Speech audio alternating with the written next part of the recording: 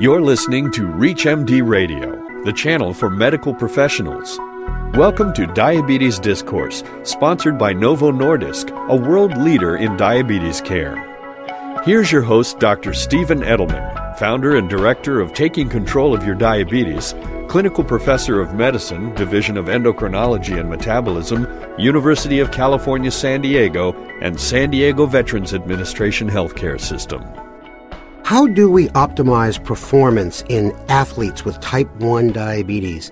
Joining us to discuss approaches to exercise in patients living with type 1 diabetes is Director of Research at Team Type 1, a nonprofit organization with a mission to instill hope for people around the world affected by diabetes, and Clinical Assistant Professor of Medicine at the University of California in San Diego, Dr. Juan Pablo Frias. Dr. Frias, welcome to ReachMD. Thanks, Steve. It's a pleasure to be here.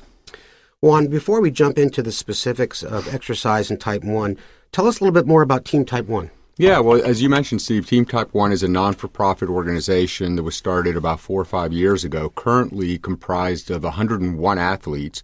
They compete around the world, and as you mentioned, their mission is to raise awareness about diabetes and instill hope in patients with diabetes. Currently, the team is comprised of a pro cycling team, which is racing all over the world, as well as a women's professional cycling team, a triathlon team, and a running team as well, and also a team of cyclists that have type 2 diabetes. So there are actually 7 athletic teams within the organization. Wow, I didn't actually know it was that big. You and I are good friends with Phil Sutherland and Joe Eldridge, the founders of Team Type 1. What a great organization to just give people hope that they can do anything they want. Absolutely.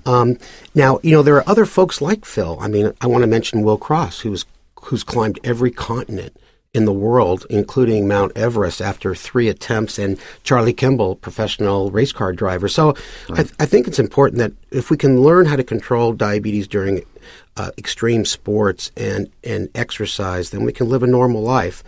What are some of the most important things that we need to understand as caregivers about athletes with type 1 diabetes or our patients with type 1 who like to exercise a lot?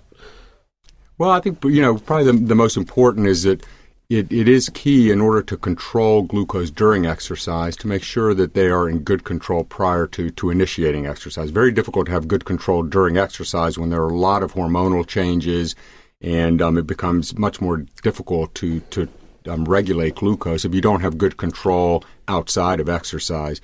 I think, safety is absolutely key, and there is an increased risk of hypoglycemia with exercise, so the proper precautions need to be taken with regards to insulin dosing, carbohydrate administration, not only prior to exercise and during exercise, but also after exercise, as there could be, or there is, for a relatively long period of time after exercise, an increased risk of hypoglycemia. So let's talk about what are some of the restrictions for people with type 1 diabetes when it comes down to exercise. It has never stopped me running to the fridge.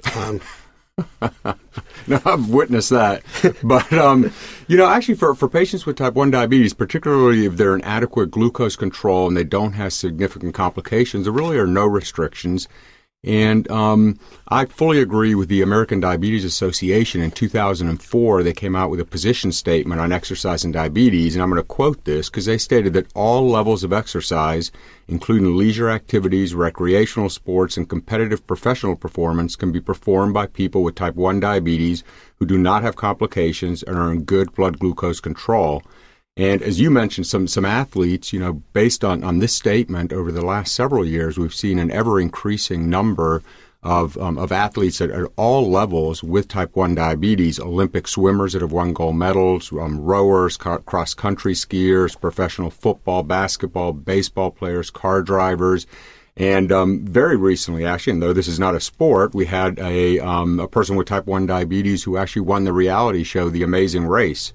So clearly, with proper care, it can be done at all levels, and high school level, collegiate level, and even at the highest levels of competition, the Olympics and professional sports. Yeah, I really appreciate you saying that, Juan, because there's so many of our listeners and who treat patients with diabetes, and there really should be no limits. And you mentioned with no complications and good glucose control. Just real briefly, what are some of the main complications that would maybe limit someone or require more evaluation before they get into sports. Right. I mean, the main ones would be cardiovascular disease. So in a patient who does, and that's the same for someone without diabetes as well. And clearly there's an increased risk of cardiovascular disease in patients who've had diabetes for a long period of time. So that would be the most important, as well as some of the microangiopathies, in particular retinopathy. And if a patient has active proliferative retinopathy, they don't want to be doing activity that's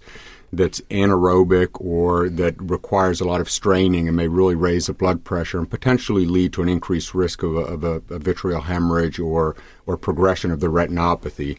So it's mostly in patients here that have advanced diabetes complications or that have other disorders, regardless of their diabetes, that may limit their athletic performance. Yeah, and I think, I would add really bad peripheral neuropathy on that too, because if they're runners and they don't have appropriate sensation, but there's exercise that we can do for everybody. No, absolutely. And, and along those lines, patients with autonomic neuropathy also could have some issues with gastroparesis, with cardiovascular disease, and with dysregulation of their thermoregulation as well. Juan, what kind of clinical research is out there in terms of performance of endurance athletes with type 1 diabetes?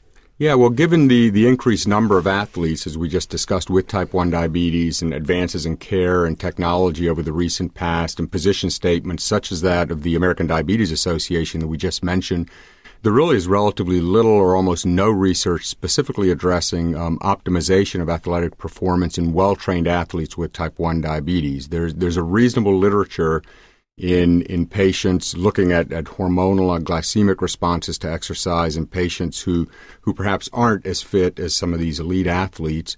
But